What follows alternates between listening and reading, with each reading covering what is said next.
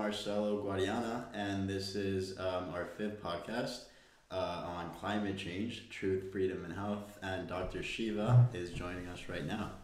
Hello, everyone. This is Dr. Shiva. Today, we're going to have a very interesting discussion on climate change, truth, freedom, and health. Some of you may know I've been tweeting a lot about this, and I was Scott Adams had me on last week, and we had a very, very good discussion. So I thought we'd do a podcast on that. But I think one of the things I want to start with, Marcelo, is to sort of set this framework, because what's happened, I think broadly, you and I have discussed this, in the world right now is we've separated people into left and right, north and south, skeptics and deniers. And the reality is issues are actually a lot more complex than that. And both sides like to put people into one of these. And what it does, it never really lets discourse take place. By way of background, if anything, I'm a green activist. I'm a accomplished scientist, and I'm a fighter for freedom. You know, if anything, people may almost want to call me a social justice warrior. If you look back at my background, people may think I'm a far lefty. But when I say I'm a green activist, you're looking at someone who grew up on a farm in deep South India. Many of you know my grandparents were farmers, subsistence farmers. At least 30-40% of my time I spent with my grandparents in a village where there was no electricity, no running water. You had to go outside if you wanted to go to the bathroom. But they worked, 14, 15-hour days, and they grew rice, cotton, coconuts. But on weekends, my grandmother was a healer, as I've shared with you before. So I grew up in this world, in a very organic world, long before Monsanto ever came, long before we even talked about local foods. Everything was local there. And that's the environment I grew in. So that world is what inspired me to want to get really, really, to know medicine, and also to understand why there was caste systems, which I've talked about, because we grew up as quote-unquote untouchables in this Indian caste system.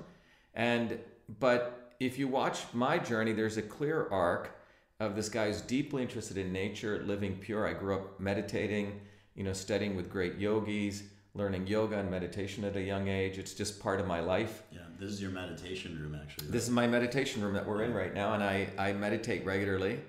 And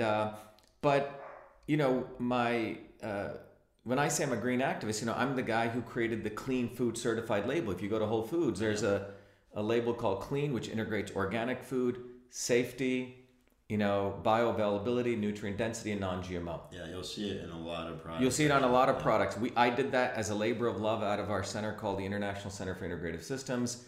The raw food movement was growing about 4 or 5 years ago. Whole Foods was getting concerned there was no standard. So I did that, for nothing. We built that as a standard as a part of our nonprofit education center. You have a lot of great companies that have been certified, but we did that to really help go beyond organic. It's called Clean Food Certified.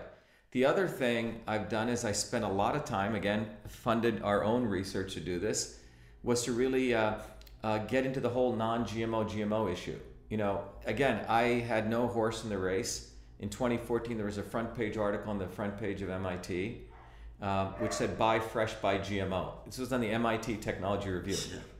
Right, so when I saw that, I thought a lot of people initially thought it was an ad, but it wasn't. It was making fun of the local movement, and this is in the most preeminent technology magazine, and it was essentially saying, "Buy fresh, buy GMOs." And as you read the article, it basically says the poor people of Africa and India are going to go to hell in a handbasket, and we need to give these people, almost like a missionary model, we need to give them genetically engineered foods. So I had just several years before that finished up my PhD creating a new technology called CytoSolve. People can go to CYTOSOLVE, solving the cell. And I was able to use this revolutionary technology that I created to literally go beyond the need for animal testing, so we could model molecular pathways, understand what's going on. And I used that technology, published a series of 5 peer-reviewed papers, and I was able to show that there are no safety assessment standards for GMOs, that the way they do assessment is very arbitrary, and we were able to show that scientifically. In fact, we were able to show that for soy, that if you actually had done real testing, you would have found a 250% difference between genetically engineered soy and GMO soy in the level of glutathione. That was never measured. So that was the second thing I did in the green world. For my Fulbright, I created a whole new way to integrate Eastern and Western medicine called systems health. That came out of my Fulbright research. You know that I offer seminars on that to doctors, MDs, yoga people, and we really bridge East and West. Cytosolve, as I mentioned, is our latest invention, which eliminates the need for animal testing. Very green. And more recently, I did a movie that produced by Pierce Brosnan and his wife Keely Brosnan called Poisoning Paradise. It's really about how the agro-biotech companies on the island of Kauai, on the western part, essentially took advantage of the Hawaiian people and used it essentially as an open field air testing for all sorts of horrible chemicals. And then obviously I created email, which saves 1.8 million trees per day. Yeah. So I think I'm pretty green, but I'm a professional scientist. I get up in the morning, I do science. I probably read 50 papers every day, 50 to 100 papers, in all different fields. My PhD is in biological engineering and systems biology. My engineering studies span the fields of mechanical engineering, electrical engineering, biological engineering. I understand fluid mechanics. I understand radiative physics. These are, by the way, the foundations of how you understand what's occurring in the climate. Yep. There's, by the way, no field called climate science. We'll talk about it. This is a made-up field. I see. The real field is physics. And then, more importantly, as you know, I've always fought for freedom. Yeah. From my early days at MIT, there's me protesting, make sure more poor blacks and women and people of color and poor whites could come there. There's a picture of me burning the South African flag on the steps of MIT because I was against MIT's investments in racist South Africa. I fought for food service workers to get a fair wage. On my PhD graduation, I was the only guy who held up a sign in 2007 which said U.S. out of Iraq. When it was not that popular to protest, that wasn't a popular thing to do. I went to India on my Fulbright and I exposed corruption in the Indian government. And my life has been about fighting for freedom. And I think when you look at this climate change issue, I think it's an amazing opportunity to really talk about truth, freedom, and health at a very fundamental level. I got very much like the GMO thing. I was sort of drawn into this because people started writing to me saying, Shiva, what do you think about climate change? When was this? This is probably about 4 months ago. Oh, really? That very early, But the way I work, the way, anyone who's passionate like I am about science, we throw ourselves into it. And I have enough skills, I still know my physics pretty well. I still know electrodynamics. I still know, a lot of math. I grew up as a kid doing math all the time. In fact, I published a theorem when I was 14 years old. So you're talking to a math guy. I used to go to math Olympiads. It's easy for you to recognize the bullshit in a lot of these. Exactly. So I can see the bullshit, but I can also understand the math. And that, so I thought, wow, climate change, obviously there's stuff going on. And I read the New Yorker article, polar caps are gonna, start melting and we're on the verge of disaster. And then people may remember several years ago, when I got into the climate change thing from a higher level, understanding the issue of the carbon credit tax, Al Gore. I did a video showing some of this didn't make sense because a carbon credit tax was actually incentivizing China to pollute. Yeah. So we're going to get into climate change, okay? But my view, when you go to the whole net, we can argue about whether it's occurring or not, and we're going to have a good discussion about that. But the reality is, I think everyone will argue we want to lower pollution. Definitely. Yeah. The number one source of death in the world right now, 7 million people a year die of air pollution. Yeah. And by the way, CO2 is not a pollutant, okay? CO2, it's carbon monoxide, it's lead, it's sulfur dioxide, there's about 7 or 6 or 7, glyphosate, atrazine, pesticides. We throw a lot of plastics into the ocean. These things do harm. I mean, there's certainty that harms the environment. Yeah. When we get into the area of climate change, we get into a very, very, in my conclusion, at minimum, a squishy area. And let's talk about it. Yeah. Well, I was going to mention China, right? Because they actually do have a health problem. because of their pollution. Wouldn't you agree? China has a major health problem, as I spoke about in one of my videos earlier, which went viral when Trump pulled out of the Paris Accords. I looked at it, and it made sense because when I actually went and read the Paris Accords, Yeah. and it basically says that China, that was 2 years ago, up until 2030, China can actually pollute another 11 billion tons of carbon. They're at 11 billion at that time. They can go to 22 billion.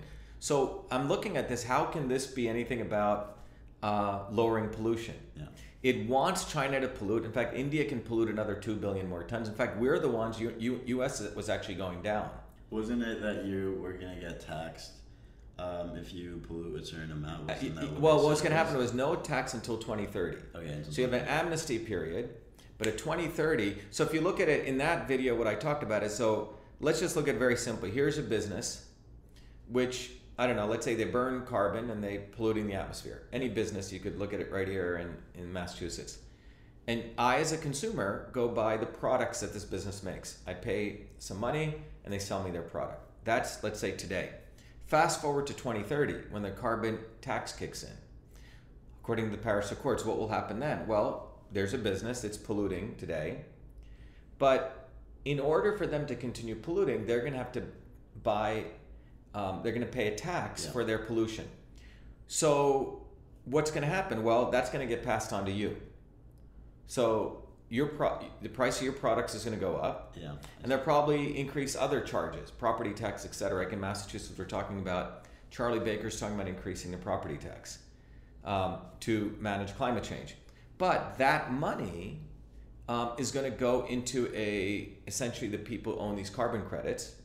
And the way it was teed up was it was set up so, by the way, there's a bunch of people who bought these carbon tax credits at a lower rate on the stock market. So when 2030 comes, you know it's going to explosively increase and you're going to make trillionaires. Wow. So the idea of Al Gore, the Rio conference, we'll talk about this, was all set up to create this notion of we're going to have a global currency. And we want to get everyone on it because CO2 is everywhere. That's what Al Gore was saying. Well, there's what's the guy's name? Maurice, his name will come to me. In fact, I have it, we can look him up. But this was a guy who did the oil for food. When Saddam Hussein was there. Okay. Same guy, he's basically essentially a criminal. He's the one who set up the Rio conference in 1992. And the Rio conference essentially brought in two groups of people. One, we say the Congress of People, which were essentially celebrities, politicians, nonprofits, who many of them know very little about science. And then the IPCC, the Interpanel Conference on Climate Change, right? Yeah. Interpanel Conference on Climate Change. So this was IPCC was meant to be the scientific group. Yeah. And when they got together in Rio, they actually passed some interesting decree, which actually said you can't, if any evidence comes out against climate change, the theory, you can't even publish that. This is what they said? Yes, in 1992. Really? Now, by 1999 or so... What was their reasoning for saying that? There is no reasoning except to suppress because they were already building this consensus that the Earth is going to go to hell, CO2 increases. So it's very interesting to look at that. The interesting thing about that is by late 90s, 1999, so initially they had a very small group of scientists, and as they brought in other scientists, they said something's not adding up. Okay.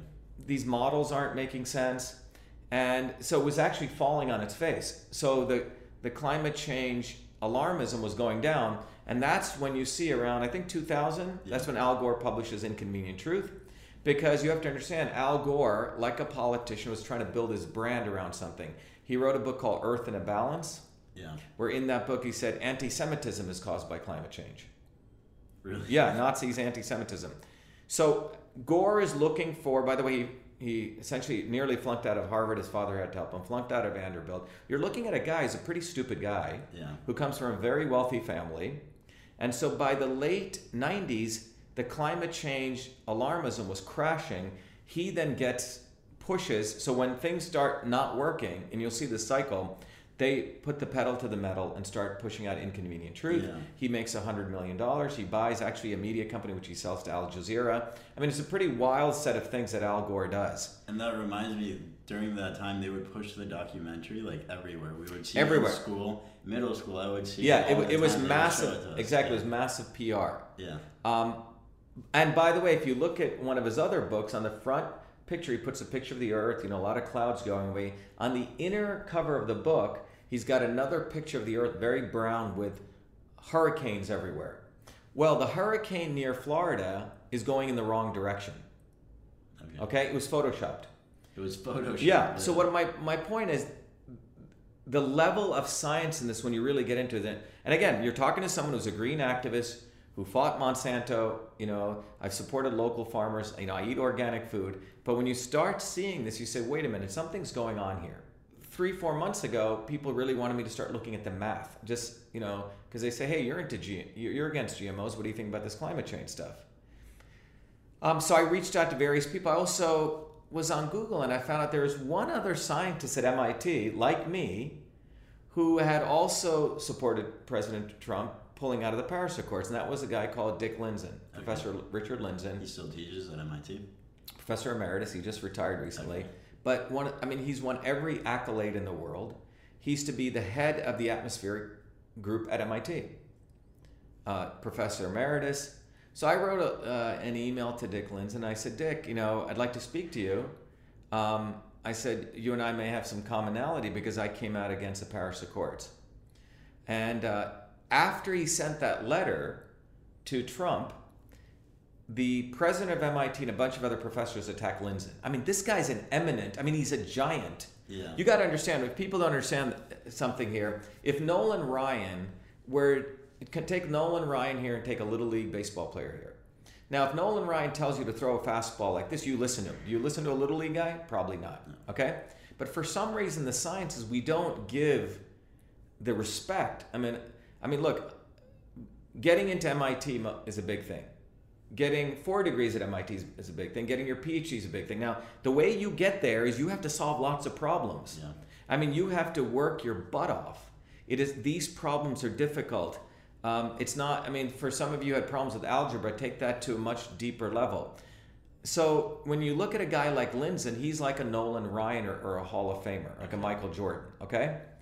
And so that's the quality of person. So to me, it's a big deal to even be in the same room with a guy like him.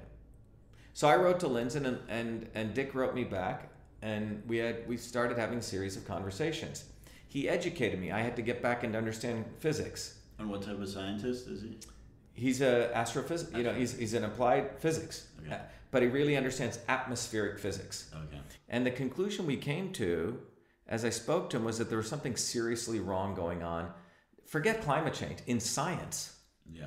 And the fact is that I asked him right after he wrote his letter to Trump, what ended up happening was the president of MIT and a bunch of professors denounced him, attacked him.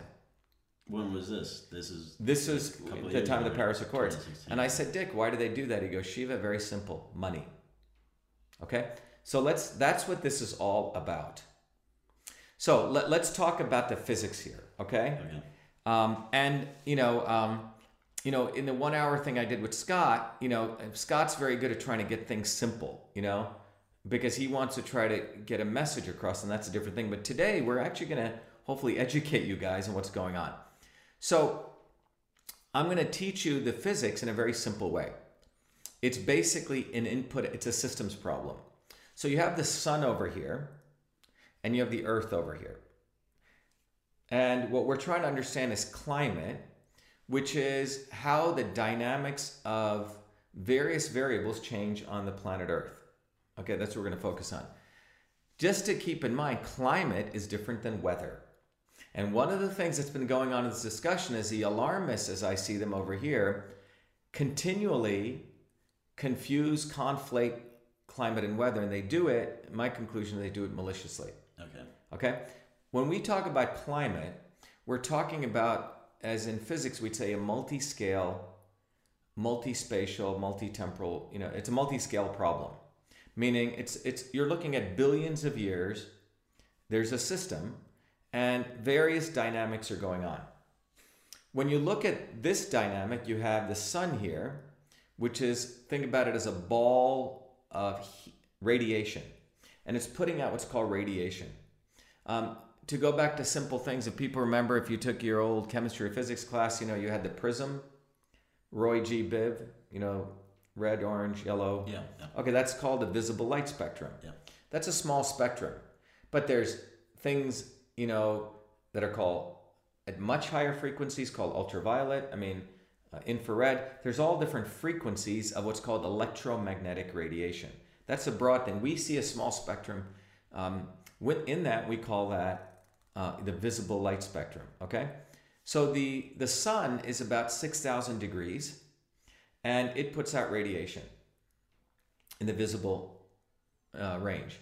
When that radiation hits Earth, and to keep it simple, I give you simple numbers, we're measuring here energy in watts, how much electricity you get, watts.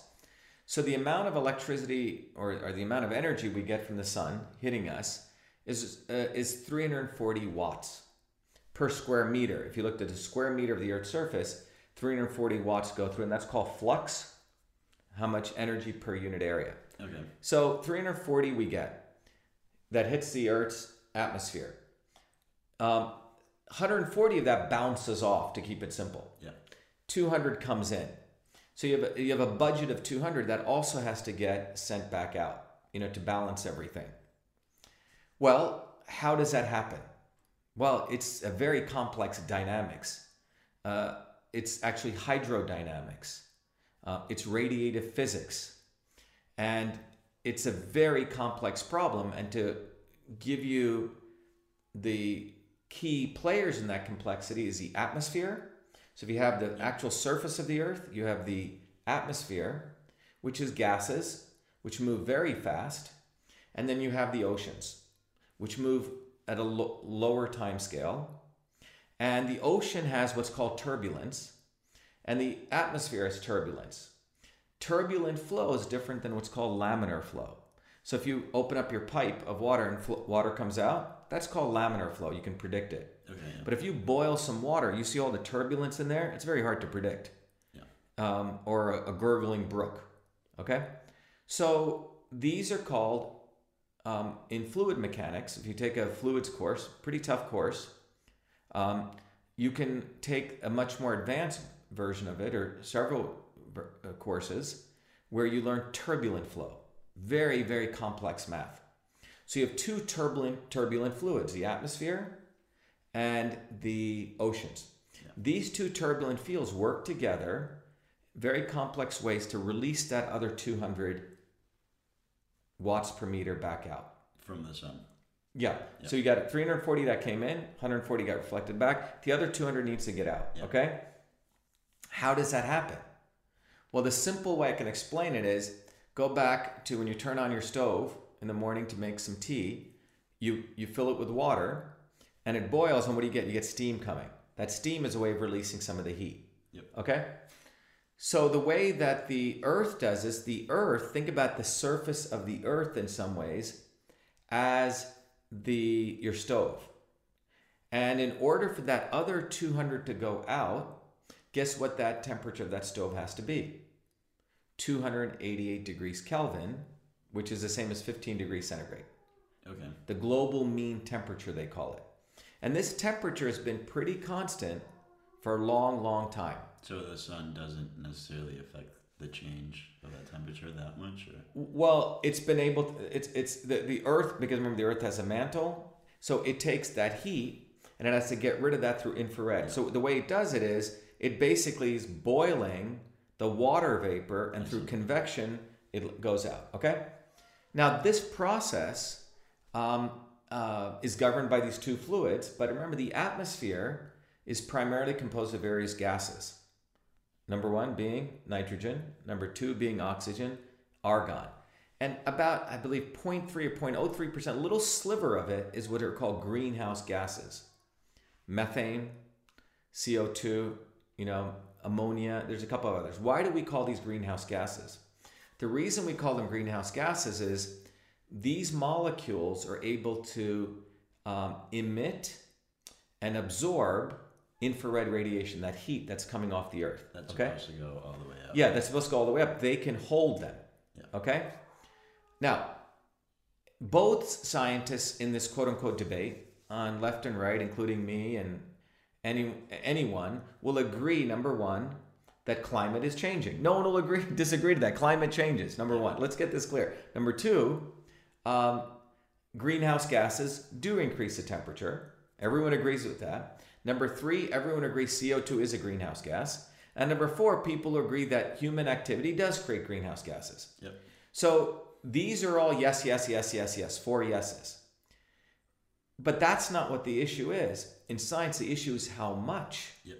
So let's point, how much is this affecting that increase in, remember, 200 watts is what we need to get out. Now, over the years, both sides, in the IPCC report of 2013, which is the most recent, biggest report by 250 scientists, everyone agrees, or the broad consensus is that if you double CO2, doubling of CO2, yeah, you will increase what's called radiative forcing, to put it simply, the increased amount that CO2 will contribute to the watts will be 3.7 watts per meter squared. So you have 200 watts. Because of the increased doubling of CO2, we're going to have another 3.7 watts per meter. Okay. And if you work it through their models, boom, boom, boom, you churn it through all these models. And by the way, there's 120, about 150 versions of these models. Everyone has their different models. As of today, the temperature of the Earth as of today should have increased by 1.5 on the low end, upwards of 3.4 degrees. Okay. Let's say but what is the actual temperature increase today? If you go to NASA's website, it's 0.8. In fact, that 0.8 degree increase has stayed pretty consistent since the end of the last little ice age, which ended in the 1900s. Okay? 0.8 degrees. In those couple hundred years, I would say humanity's done pretty well than what we were in the 1900s. You know, we've advanced, we've grown, etc. So again, let me keep it simple. These models predict, as of today, the Earth's temperature should have gone up because of that additional CO2 that humans have put out, or greenhouse gases broadly, in a range of 1.5 degrees to 3.4. But when you actually look at the temperatures, we're at 0.8. So when you bring this up to them, it's that simple. The temperature their entire model is not adding up to is not adding up. So at the last IPCC conference in 2013, I can read this to you. The scientists of that last IPCC conference, and I have it right here. Let me bring it up here. So remember what I told you happened in 1999. The scientists did an about face. They said things aren't adding up. Yeah. Well, the same thing. Same thing occurred here in 2013. The big IPCC conferences take place once every 6 years. I mean, it's a lot, 250 scientists. And look what those key points were. This is from their report. There is no evidence and no consensus to support claims of imminent climate catastrophe or irreversible, tipping points. There was indeed a 15-year hiatus in global warming from 1998 to 2013, and the climate models all failed to predict it and overshot warming so bad that they had to be disregarded, falsified. Do you want to read the others, Marcelo? Well, all right, both the IPCC and NOAA You may want to read it a little bit louder. Agree there was and is no trend of increasing severity or frequency of hurricanes or typhoons or even thunderstorms in the 20th and 21st century. Wow, this is pretty incredible stuff. Okay. The previous IPCC report in 2007 was wrong.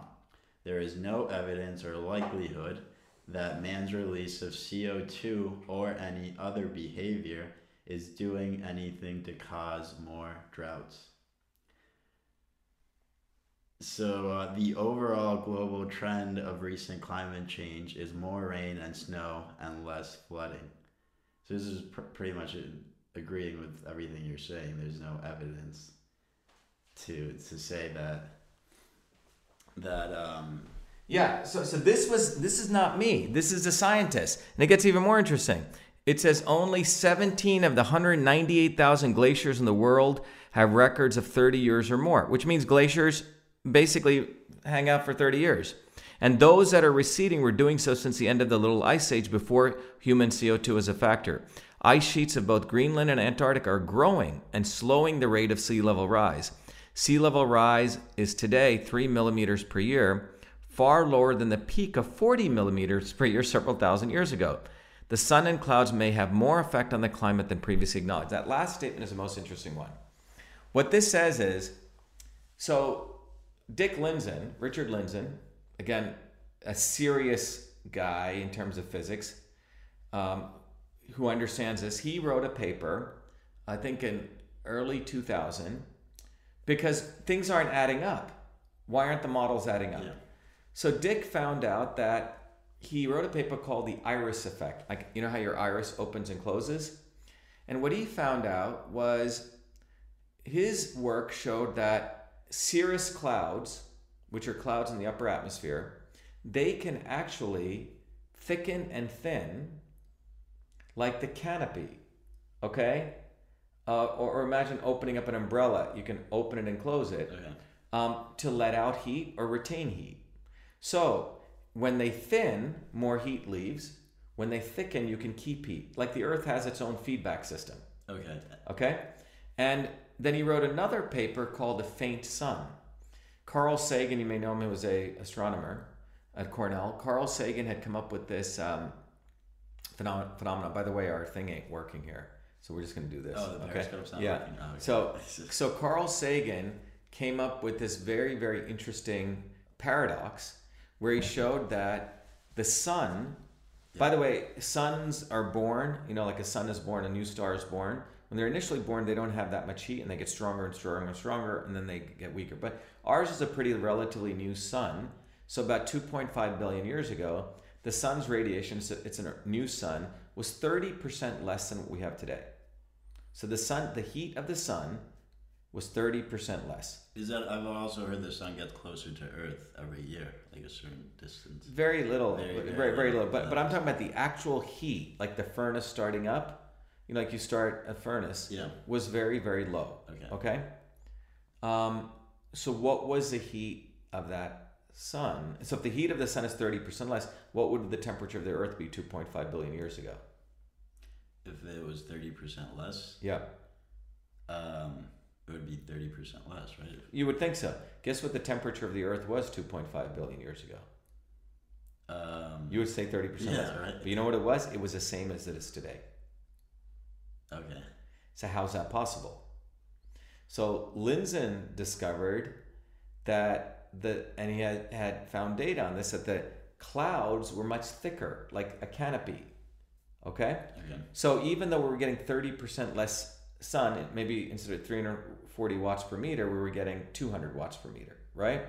But whatever came, the Earth retained that heat. It didn't let it out. I see. And so initially, when this paradox was found, people like Sagan and others said, oh, it must be greenhouse gases were keeping it.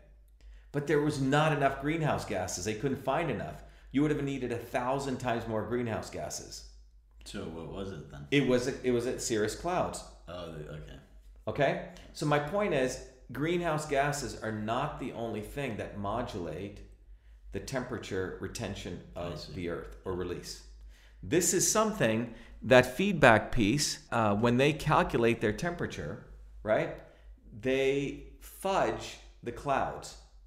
So if you actually add in clouds, Lindzen and others proposed that the temperature would actually be much lower. Wow, so it's that simple. They just don't take into account the clouds. The cirrus clouds. Yeah. So the way they treat the clouds, Lindzen started showing me the math on this, and I have his papers that I went through and others' papers, is that they sort of average it. They treat it like a fudge factor. They don't really get into the details that the clouds themselves could be changing. Yeah. So think about it. It's very simply put, plants put out CO2 and plants put out oxygen. They take CO2. Yep.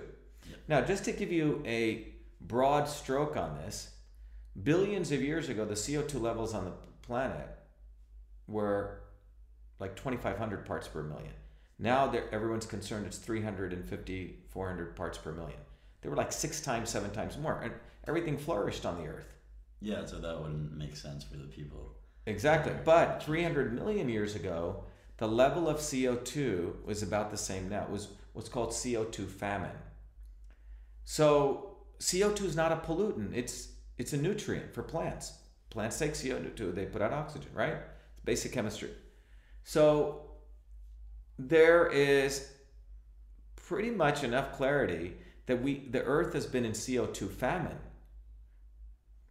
And below 140, 150 CO2, guess what happens? What happens to 150 parts per million CO2 or less than that? Everything dies. Yeah. Okay. You need CO2. And we were hovering at around 200, 400,000 years ago. Now they're concerned it's doubled to 400. But the level of CO2 we have, if you go 300 million years ago, is that low. Like the curve goes very high, comes up, and went down for 300 million years ago, then it went back up. We're at CO2 famine. Right now, it's just the natural cycle. Yeah, no, it's like one of the worst times to be for CO2. Yeah. We don't have enough. Forget us doing it. So one could argue the CO2 we're putting out is actually very beneficial. The latest NASA pictures show the greening of the Earth, in fact. All over India and China, greening is taking place. In China? Yes. Really? Yeah, because they put out a lot of CO2. The issue is not the CO2 from a pollution thing. It's the other crap that's coming out. The other dumping that they're doing. You see? Okay, so what about all this smog? Is it because of the CO2? That's because of power plants and the way that they're burning stuff. A lot of people are burning wood. Yeah. Like in Indian villages, many years people just cut down trees and burn it.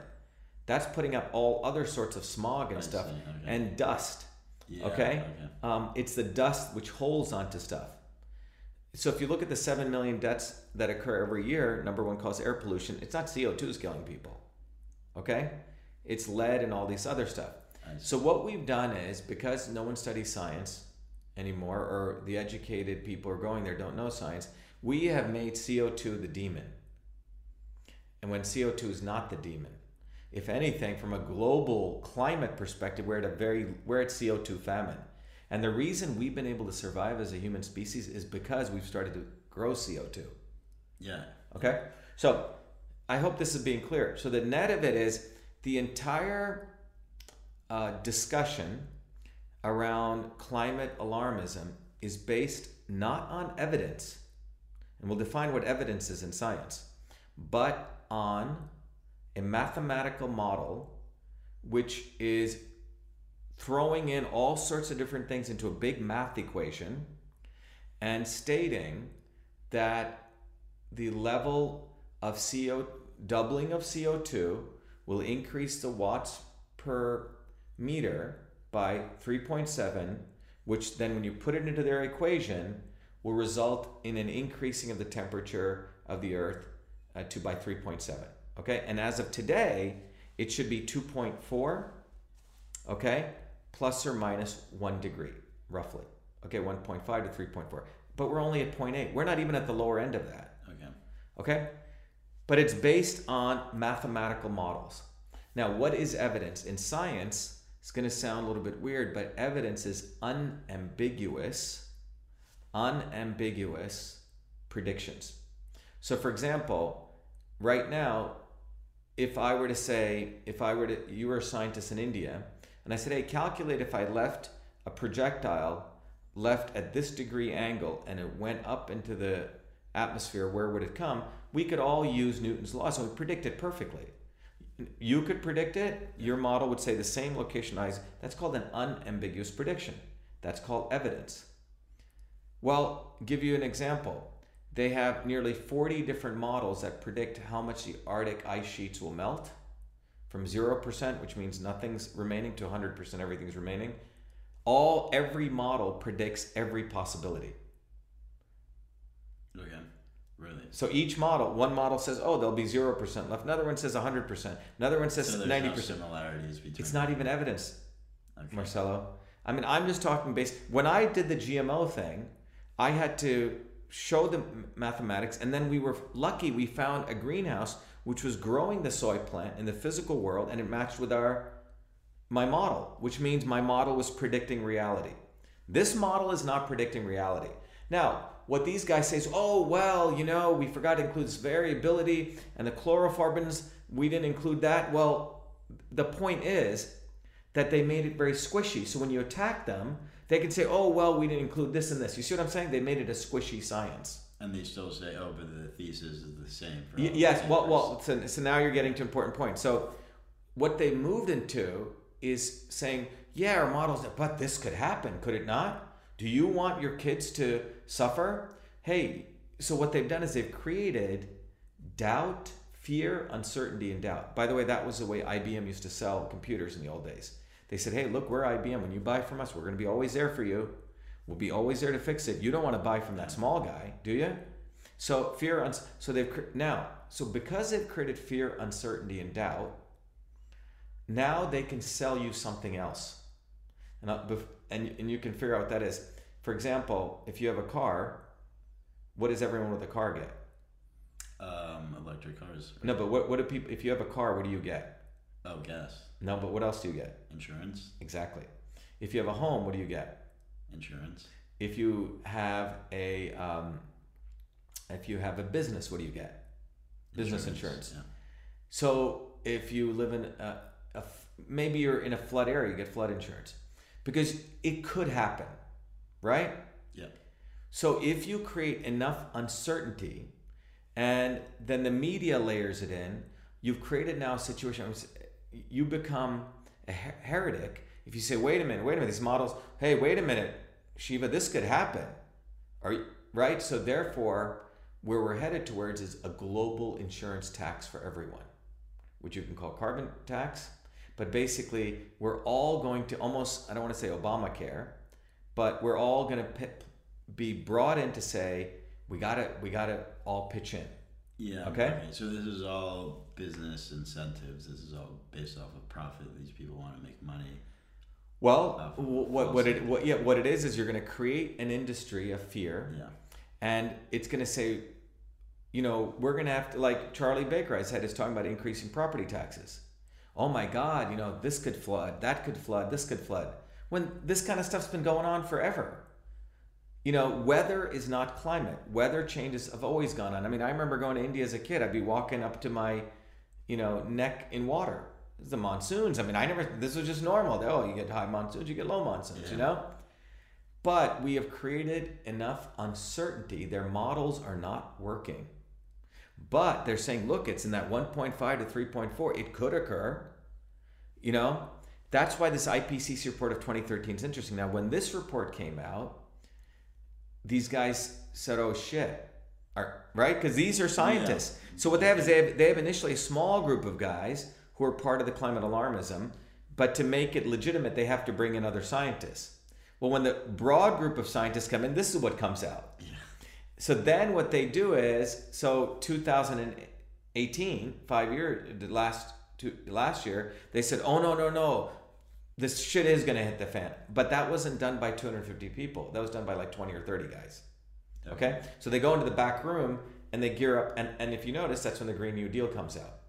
So whenever things start going the other way, it's interesting to note that Green New Deal happens. We got to pass this. We got to stop all discussion of Schumer's trying to pass a bill, which says that any federal agency which wants to fund panels to have open discourse, it should not be allowed. So what is going on here? The fundamentals of what's going on here is, I can tell you, looking at this closely, you're talking to an engineer, you're talking to a guy who went to MIT, who does the math, the numbers don't add up.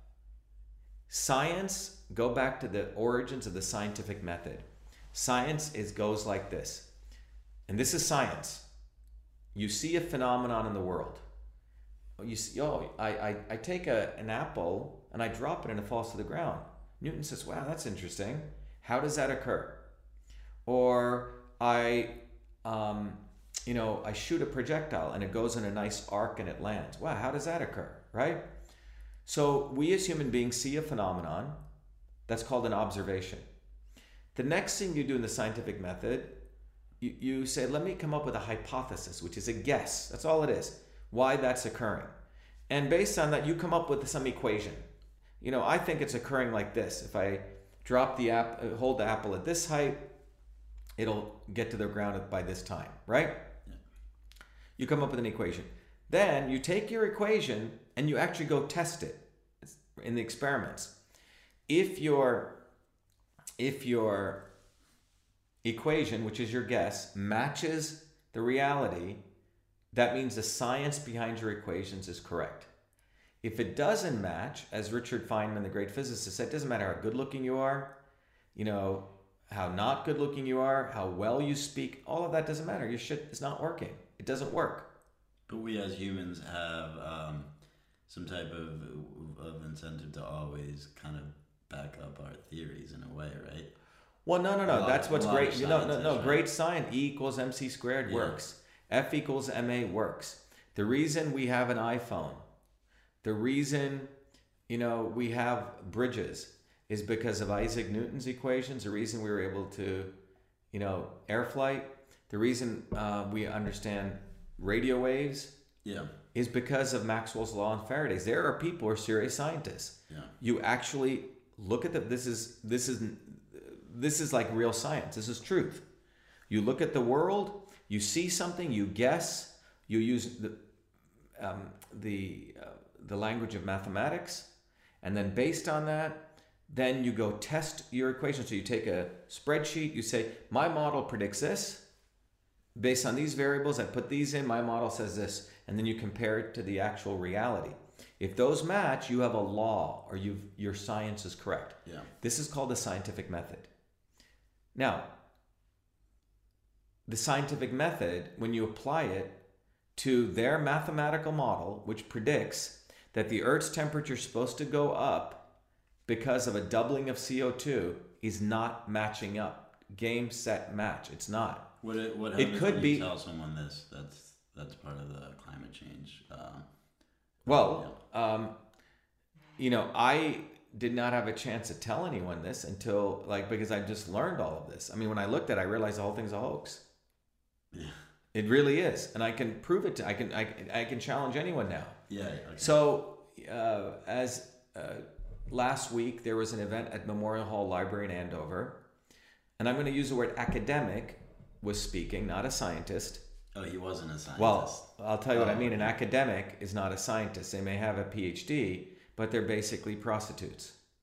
Yeah. And this is not my word. This is the words of other real scientists who realize there's total whoredom, prostitution taking place in the field of academia. This is an academic who runs some center there, which is about bringing in grant money.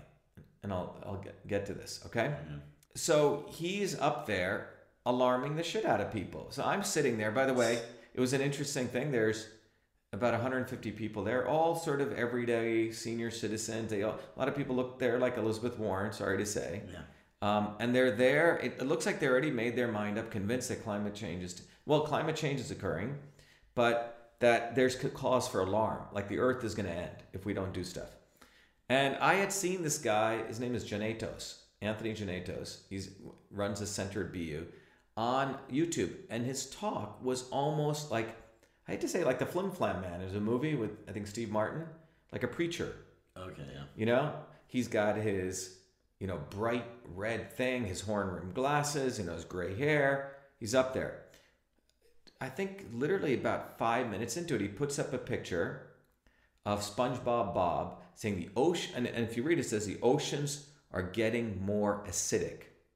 Now, and before that, he had made a comment saying that, this is basic chemistry. Well, I was a #1 student in AP chemistry. I believe in the state of New Jersey, I won the chemistry award. Okay. At the state level, so I know chemistry. Yeah. And I had one of the best teachers in chemistry. In fact, I believe Mr. Walker won one of the presidential awards. And he was not a guy at a time in the 70s. He taught chemistry. He also had a job as a contractor and was a carpenter. And he's still alive. Okay, great guy. He taught me chemistry. If the answer is 99.912 and you put 99.91, you got 10 points off. Because that's called precision of digits. You have to be correct. Serious hard ass. Yeah. So I learned chemistry. Now, one of the things in chemistry is you learn a thing called pH.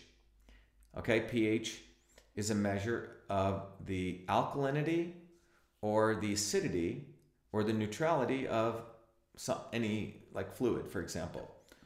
And you use pH stick. So 0 to 6.99999 is known as what? Acidic. 7 is known as neutral. You know, anything above 7 to 14 is known as alkaline or basic. Now, if you're given an exam and he says, and something is let's say something is 7.5, that is basic. It's not acidic. You would get an F. In any chemistry teacher would give you an F if you said, oh, that's acidic. Yeah. If you told someone that the oceans are acidic, you would get an F. Let me tell you why. If you take distilled water, which is pH neutral 7, and you drop, let's say, a certain amount of hydrochloric acid, you can take the pH from 7 to 6. Okay? Yep. Hydrochloric acid is acidic. If you take that same amount of acid and you drop it into the same amount of seawater, do you know what happens? What's the pH of that seawater change to? It'll go down by 0.0003 because seawater knows how to buffer. It can absorb acid.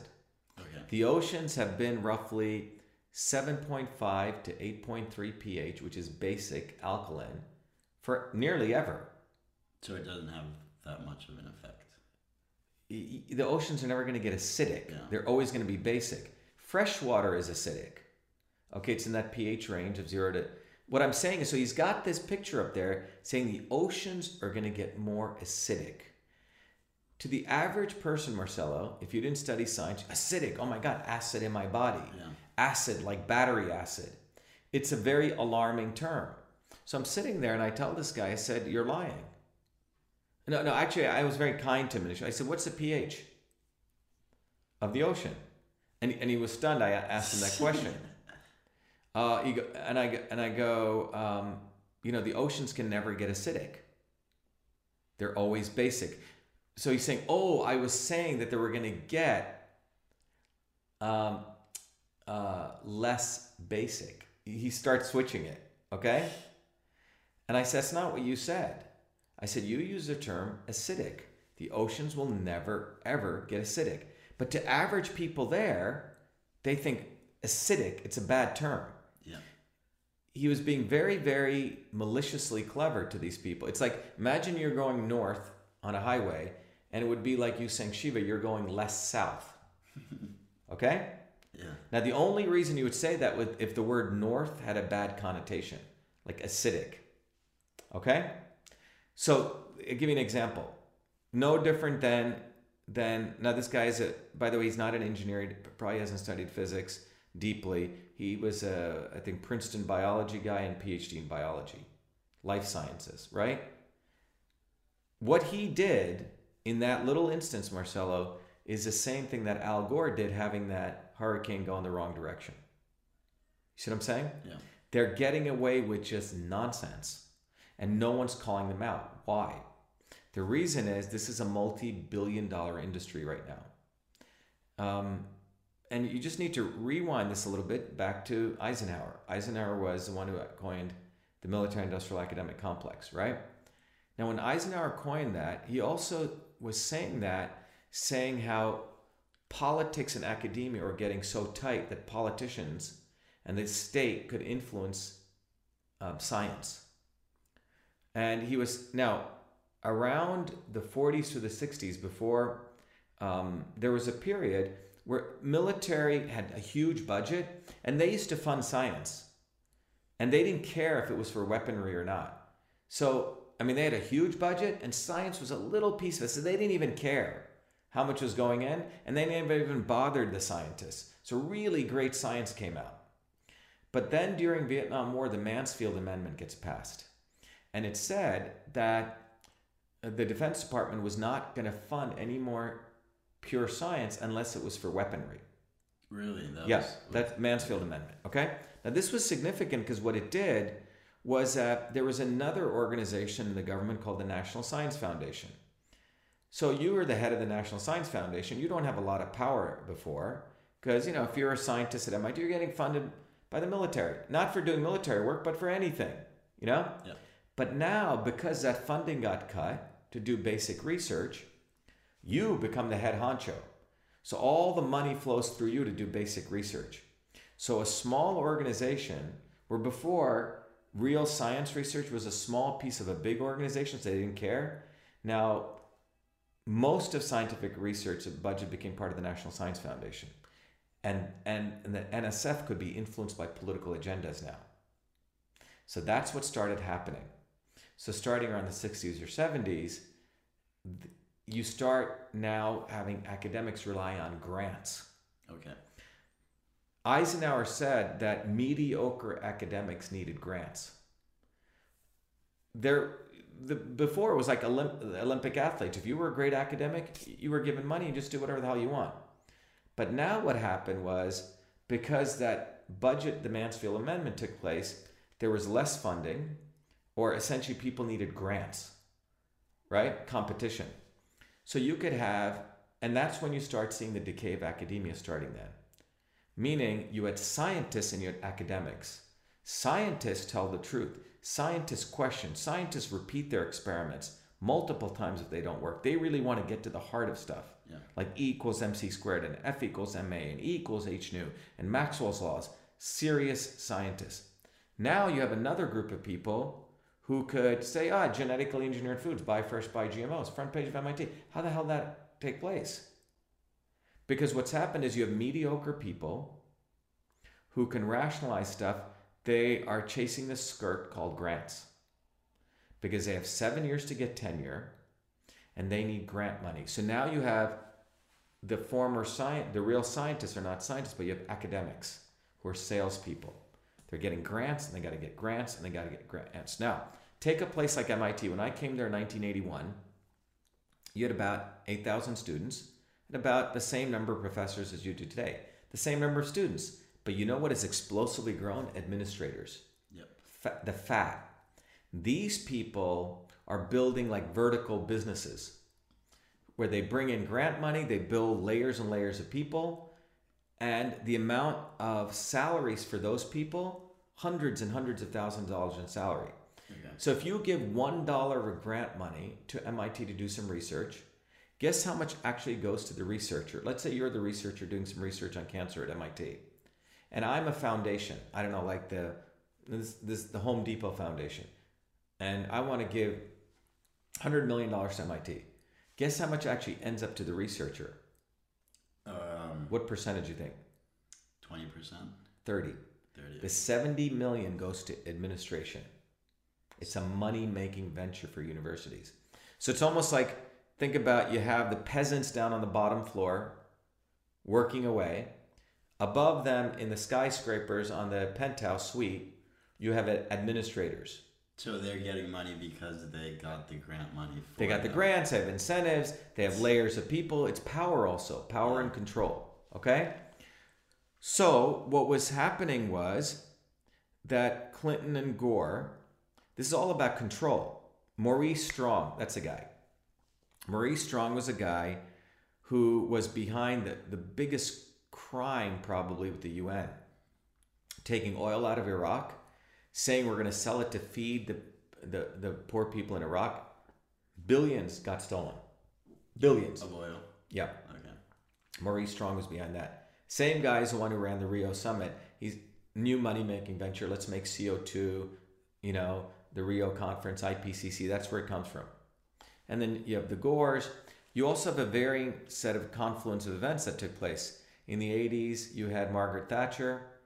She was with the right-wing party. She didn't like coal miners. She wanted to shut down coal. You have Olof Palme in Sweden. He wanted to support nuclear power. So you had a huge set of people who were against, fossil fuels. And you had Maurice Strong, who sees, CO2 is everywhere. I could probably create a global economy. And you have Al Gore wanting to make a name for himself. Okay? So it was this confluence of things that created this thing called climate change. and I put that in double quotes. So what you see happening is that the academics exist to get grants. So climate change opened up $2 billion in grant money. Guess what? There weren't enough people qualified to do climate research. Why did it open up so much money, though?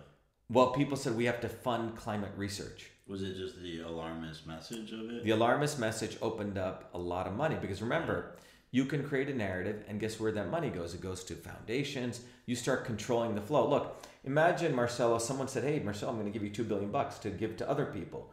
You suddenly become a very powerful man.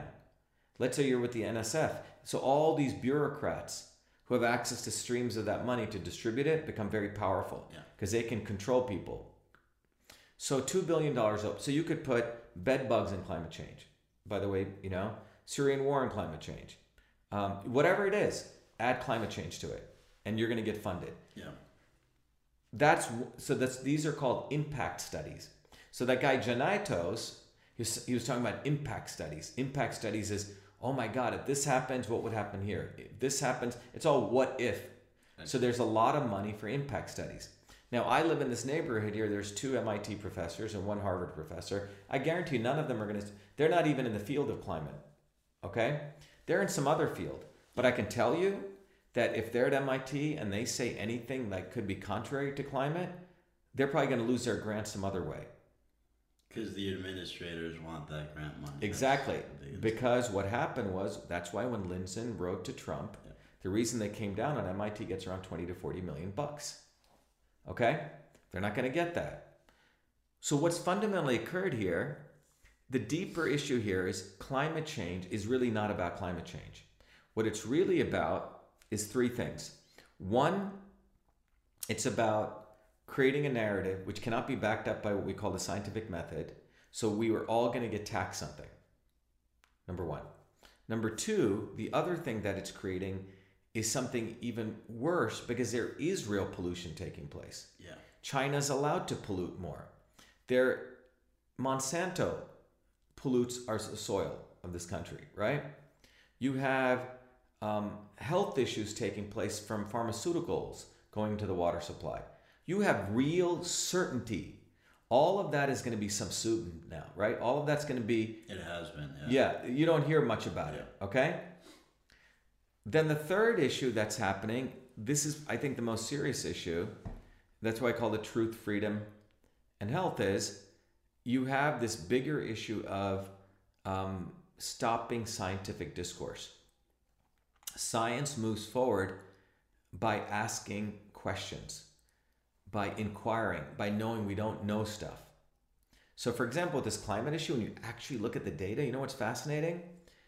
That the temperature on the equator stayed absolutely pretty much constant for eons. Yeah. But what has varied is the difference of the temperature between the poles to the tropics. That temperature, it's called the delta T, can create what are called waves, okay? And that delta T temperature has varied over billions of years into very particular regions, which have accounted for the major change in the global mean temperature of 15 degrees. Okay. So they're flipped out the whole thing. They're saying, oh, the global mean temperature is changing because of CO2. That's going to make the polar caps melt. It's asked backwards. The reality is that, and this is some really cool stuff that we need to actually do research on. The orbit of the Earth around the sun creates perturbations which actually can start ice sheets forming and going away. It's like a wave. That creates temperature changes between the poles towards the tropics. And that delta T is what changes the global mean. Okay? They've got it all asked backwards. They're saying CO2 levels, increasing greenhouse gases, will change the global mean temperature. And that global mean temperature is going to go hit the ice caps. It's completely backwards. They don't understand hydrodynamics. They don't want to even admit that we don't even understand. There's many beautiful problems we don't understand. Yeah. So why aren't the other scientists speaking up about this? Why do you think? I just told you. Because they're going to It's money. Yeah. It's very simple. It's money.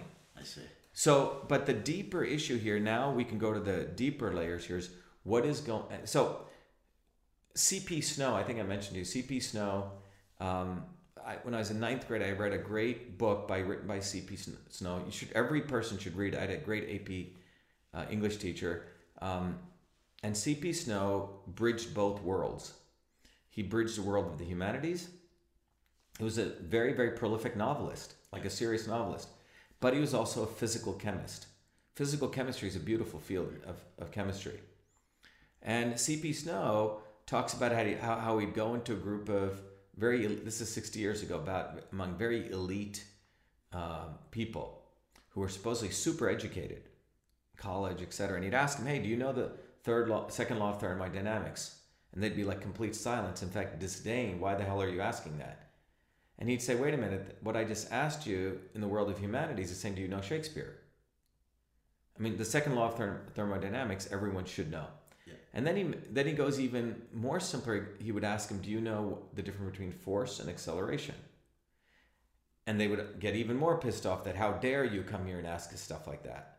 That's no different in the world of humanities saying, do you know how to read? So the reason what's happened is if you actually go among, let's say, a set of people who graduate colleges who are getting degrees, and you ask them, do you know the second law of thermodynamics? Do you know the difference between force and mass and acceleration? These are people with a bachelor's degree. I guarantee you maybe 1 out of 10 of those people will be able to answer that. Yeah. Well, the way we learn it, we remember it for a month for our exam, and then we forget. That's just so now you've hit the important point. What education has become is pleasing the professor. Yeah. It's about getting grades. It's about learning how to wheedle your way through the fine. A friend of mine, Mitch, was saying when his daughter went to, I think, UCLA, he goes, she didn't really learn a lot, but she learned how to work the system to get her student loan, who to speak to here, who to speak to there. That's what she learned. So what we're doing is we're creating people who are not actually learning math or physics.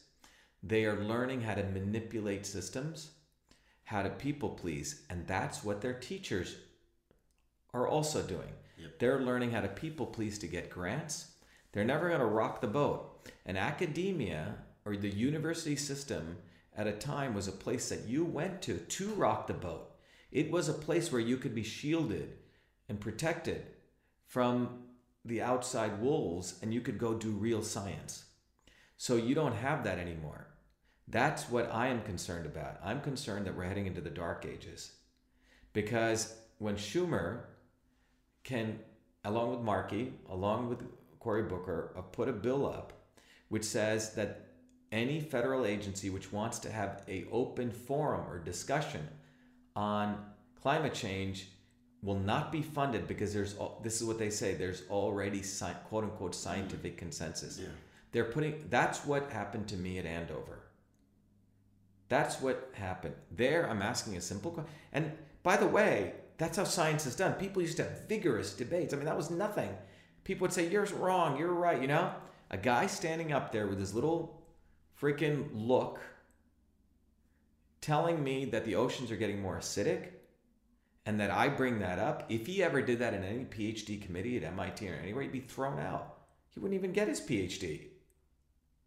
And then later on, saying we have definitive data to show that the Earth's temperatures are going up. But they're still giving talks like that at MIT, I'm sure. Exactly. So that's we're heading into the dark ages. And this is beyond the deep state. This is beyond fake news. What we have headed into now is like the Council of Trent, where they passed an edict that you will not talk about Galileo's findings. Yeah. This is dangerous because scientific inquiry, scientific questioning is how we have everything around us. As I mentioned, that iPhone, this microphone, clothes on you, your watch, the car, all of this came from people just shedding a lot of sweat and blood, figuring out the math, the physics, and being able to reproduce it. I mean, we can produce a computer that's always works. I mean, the chip on that computer, the level of science in a computer, the physics, is extraordinary. And what we're doing now is we're creating people who are told, I bet you tell a bunch of students the Earth is flat, they'd believe it. As long as they could get an A. Yeah. So what I'm saying is so you have fewer scientists, you have a majority of academics who are academic salespeople getting grants. They're producing students who do not know any science. And then you have the general public. The good news out of this is this: the ordinary person. The ordinary person doesn't, a plumber, an electrician, they don't have time to rationalize stuff. Or a business person, or a person who has to produce a piece of software. Yeah. It has to work or not, you're going to lose a customer. These people can rationalize stuff. They can make reality out of bullshit. But if I'm working on a piece of software and I deliver it to a customer and it doesn't work, I'm going to lose my company. I can't rationalize, stuff has to work. So in my view, when it comes down to this, going back to my position as I'm a green activist, hey, look, on one hand, I'm thrilled that there's all this amazing renewed passion for getting the world clean. You know, I love the passion of AOC. I love disruptors. I'm an anti-establishment guy, right? I love the disruption of Trump. He went after the elites. I love the passion of AOC. But that passion has to be matched with science. Yeah. And, you know, I am so concerned about this, Marcelo, that I'm willing to sell everything I ever own and tell these people that we need to reopen up this scientific discussion. And I'm going to create a site this week, probably something called showmetheheat.com, where on that I'm going to say, look, this is what your model predicts. This is a scientific method. And this is what NASA's reporting. It's not, let's track it. And in fact, I'll give them until 2020, when her election is coming due, to let that temperature, even at the bottom of that scale, the 1.5, it's a 0.8. If it does, I'll give you $100 million. Then I say, let's also track CO2. Is CO2 that bad? So let's track the level of CO2 from when we were tracking it and look at the greening of the earth, because we have data. And then, if we really want to solve this, let's also look at pollution, real pollution that we know is certain. Let's track glyphosate levels, let's track atrazine levels, let's track the lead levels in the atmosphere, let's track sulfur dioxide, let's track the things that we know are killing us. My mom died of pulmonary fibrosis because she worked in a plant where there was asbestos. Let's actually track those things, because we know the number one cause of death is air pollution, and show how that's increasing. And why aren't we doing something about that? And what needs to be brought out is that the climate change issue is it's like in magic, they say, watch, they try to do a sleight of hand. While this is going on, you're getting this other stuff through. So we're talking about climate change. It's like 9/11. You create such a horrible, dangerous thing, then we go and invade Iraq, right? So we are creating this thing called climate change, and the alarmism around it. People are going to make a ton of money. You're continuing to pollute the world. People are continuing to die. Plastics get thrown in the ocean. We haven't really solved that. Yeah, that's true. And we are then alarming people up, particularly these young Gen Z and millennials. They're going to do climate change protests. And I think that gun violence protest you want to. But what's fundamentally happening in the world right now is people are taking, basically there's a fundamental attack on free speech when it comes to scientific inquiry. And when we do that, we're heading into the dark ages. And I don't mean this in any ways, fake news, deep state, we talk about this stuff, they're real. Yeah. But this stuff is the reality behind that reality. And it seems like with the industry growing even more, the environmental industry, more young people are going to have these jobs, like whether it's working with solar power, and they're going to be more invested in pushing this theory, right? Right. And exactly. Look, I'll give you an example how screwed up this is.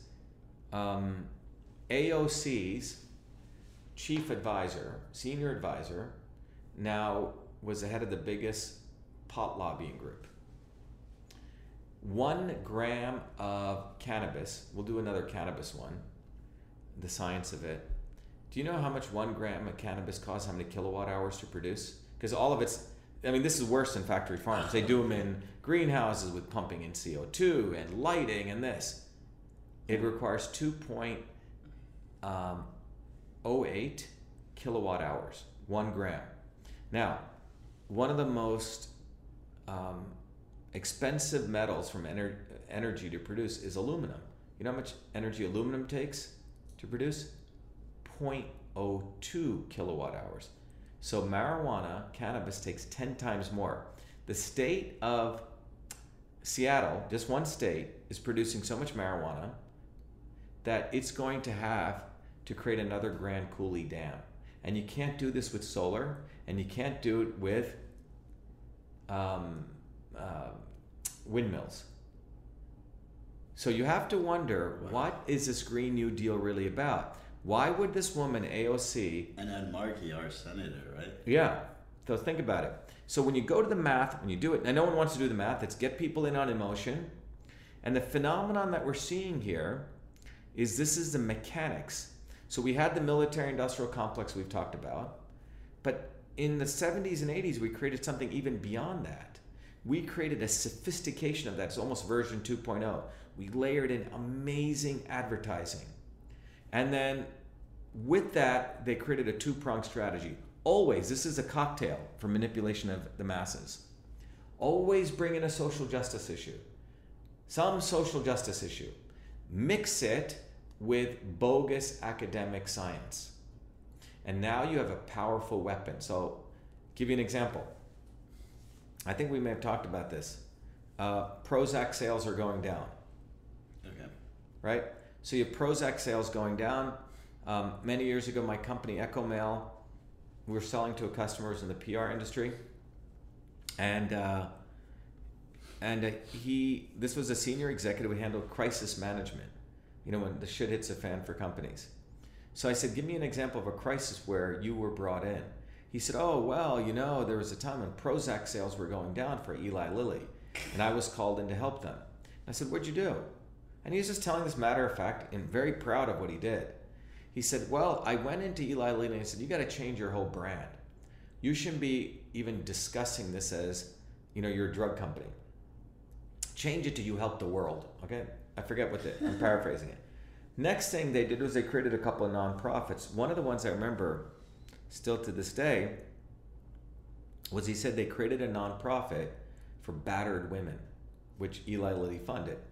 And that nonprofit would take out full page ads saying, is your husband battering you? Do you know if someone's battering their wife? Make sure they're taking their Prozac. And Eli Lilly sales came up. So battered women, who wants battered women to get beat up, right? Take the example with GMOs. Poor Africans, poor Indians, these young kids. We gotta protect them. We need genetically engineered foods, right? There was a time for 50 years when academics said that tobacco smoking could heal you of asthma. Yeah. Okay, that it was good for you. Now look at cannabis, and we'll do a different show on this, right? Oh my God, we got to stop the black incarceration rates. You know, poor blacks. And oh my God, we're denying people medicine, right? So those two, mix it with science, fake science, saying this cures everything. It's an exit drug. And when the reality is huge correlation between cannabis violence, and we're finishing up the scientific work showing definitively how the mechanistic pathways of THC, and by the way, no one talks about it. What we're dealing with today is not the cannabis that grew in the Hindu Kush Mountains 5,000 years ago, okay? We're talking about 80 to 1 THC. It is just like the cigarette was a delivery mechanism for nicotine. Prior to the 1900s, I don't know if you know this, a handful, you could count the number of people that died from tobacco. It's when they started mixing the Indian and American varieties, started creating the cigarette, which was a nicotine delivery engine, and the goal was to get young people on it, cradle to grave marketing. So what we're looking at here is the same thing.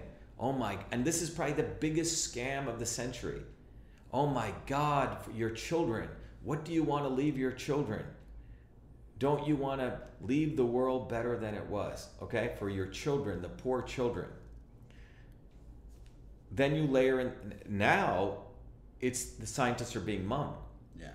Because they're afraid of losing grants, right? And you have mediocre scientists, you have mediocre students. And so the positive thing about it is we still have ordinary people, the plumber, who have to rationally work. They're not buying into this. Yeah, they are. Ordinary people do not rationalize. They know something doesn't smell right, and they're not buying into it. Yeah, definitely. So in many ways, the university-going person is actually being manipulated. They are really the sheep in this whole thing. Yeah. You know, they're being manipulated because they've taught them how to rationalize stuff.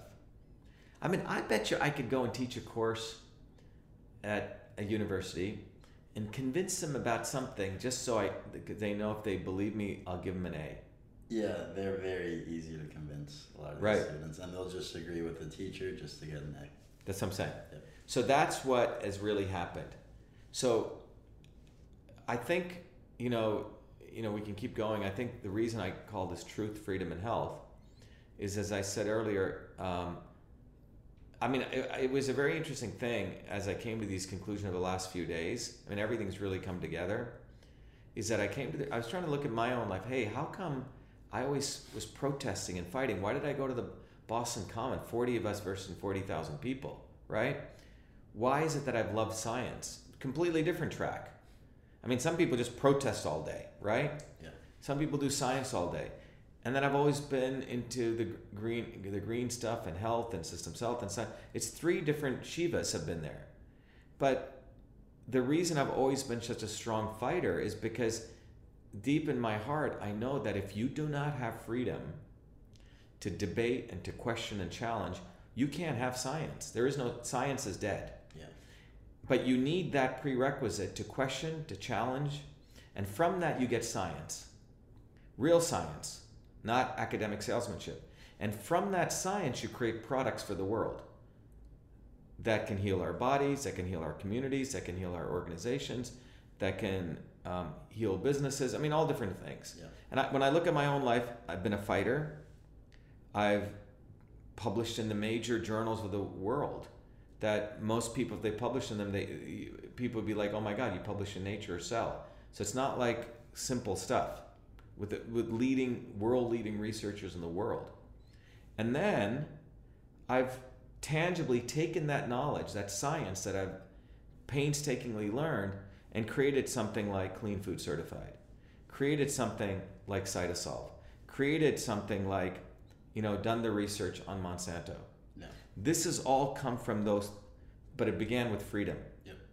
And then you go to science, and then you get, and what we've done is we put the cart before the horse. We're saying climate change is taking place. It's done. It's a done deal. There's no science to back it up. And then you shut up the academics. I mean, think about it. There is no real health. There is no real science, and there is no real freedom. Yeah. That's what the climate change thing is all about. It's not even about the scam of the temperature anomaly not matching. It's something much, much deeper. And I just had that aha, yesterday. Yeah. When I was sort of reflecting on my own life, reflecting on what happened at that Andover Memorial Hall Library. I mean, it's just ridiculous. A woman screaming at me like a mad person. And these are adults. They are convinced that the world is coming to an end. In fact, there's a New York Times book that came out, and the first page of the book starts out was like, it's worse than you think. Says a lot of people are going to make a ton of money on this. Seems like it. Yep. Okay, well, anyway, that ends this episode on climate change, truth, freedom, and health. And keep an eye out on our website. We're going to be launching a new website called Show Me the Heat and Climate Countdown 2020.